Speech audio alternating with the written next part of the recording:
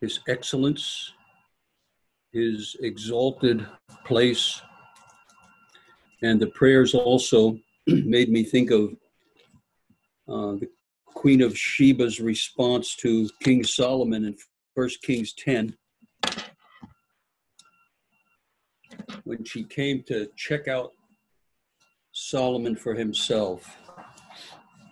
While you're looking for that, I'd say we want to have our hearts fixed on the Lord Jesus. No doubt we want to get out of here. No doubt we wish to get away from the virus. No doubt we want to get away from the pains of the body, those of us who are getting older and those who are living in pain. But escape shouldn't be foremost in our minds, but rather to see the Lord Jesus himself, the one who gave himself for you and for me. And in 1 Kings 10, it says she came, verse 2, she came with camels of spices and gold and stone, precious stones. And 3, Solomon answered all her questions. There was nothing so difficult for the king that he could not explain to her. When the Queen of Sheba had seen all the wisdom of Solomon, the house that he built, the food on his table, the seating of his servants, the serving of his waiters and their apparel, his cupbearers, and his entryway by which he went up to the house of the Lord, there was no more spirit in her. So she saw, it was like getting a glimpse of the Lord Jesus, seeing Solomon type of the Lord here. And she sees his house that he built. We're going to be in heaven, see what the Lord has for us.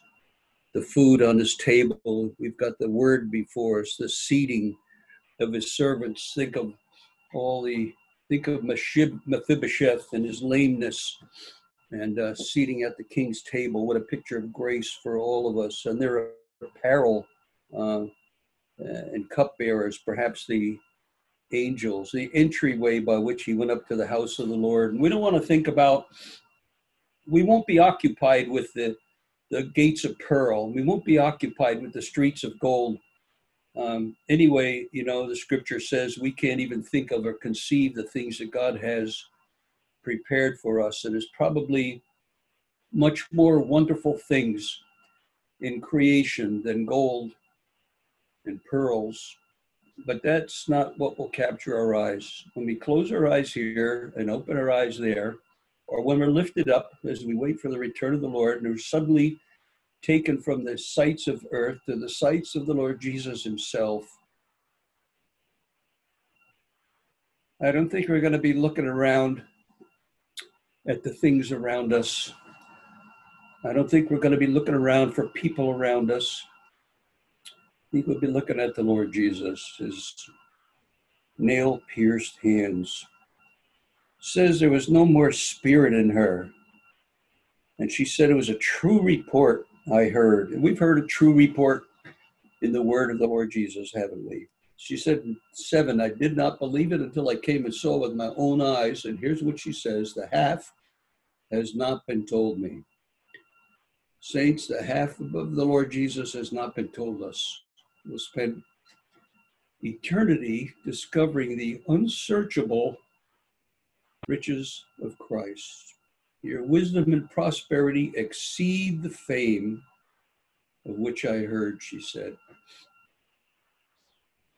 Happy are your men, happy these your servants who stand continually before you and hear your wisdom. Saints, happy are we, right? That we stand continually before the Lord Jesus and hear his wisdom. Blessed be the Lord your God who delighted in you. And it says in verse 10, by the way, she gave the king 120 talents of gold. That's 9,000 pounds of gold.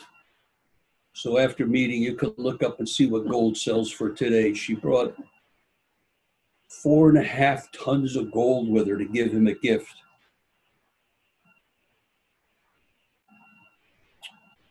precious stones. Never again came such abundance of spices as the Queen of Sheba gave to Solomon.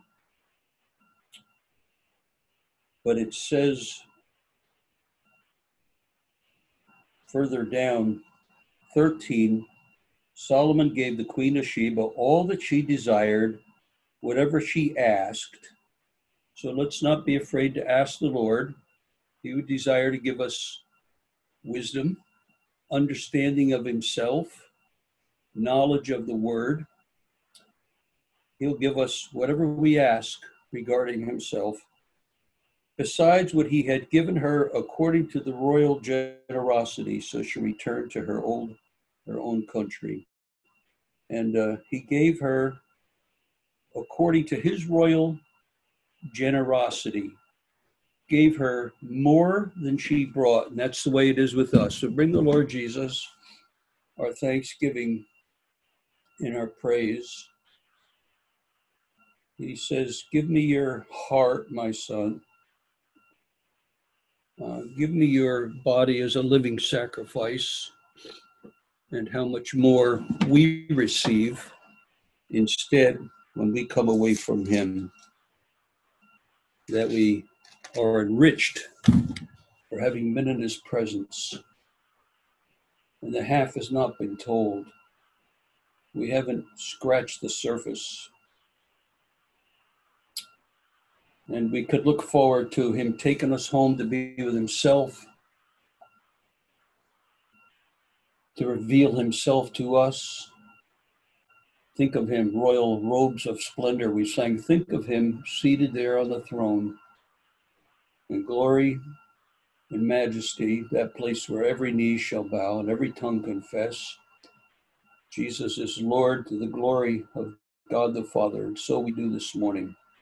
We bow the knee before him, confess him as Lord, and give him thanks and praise. All that we bring to him, he will give us. He gives us so much more, doesn't he? We see it in this life, how much more in eternity. And like the Queen of Sheba, we can be humbled.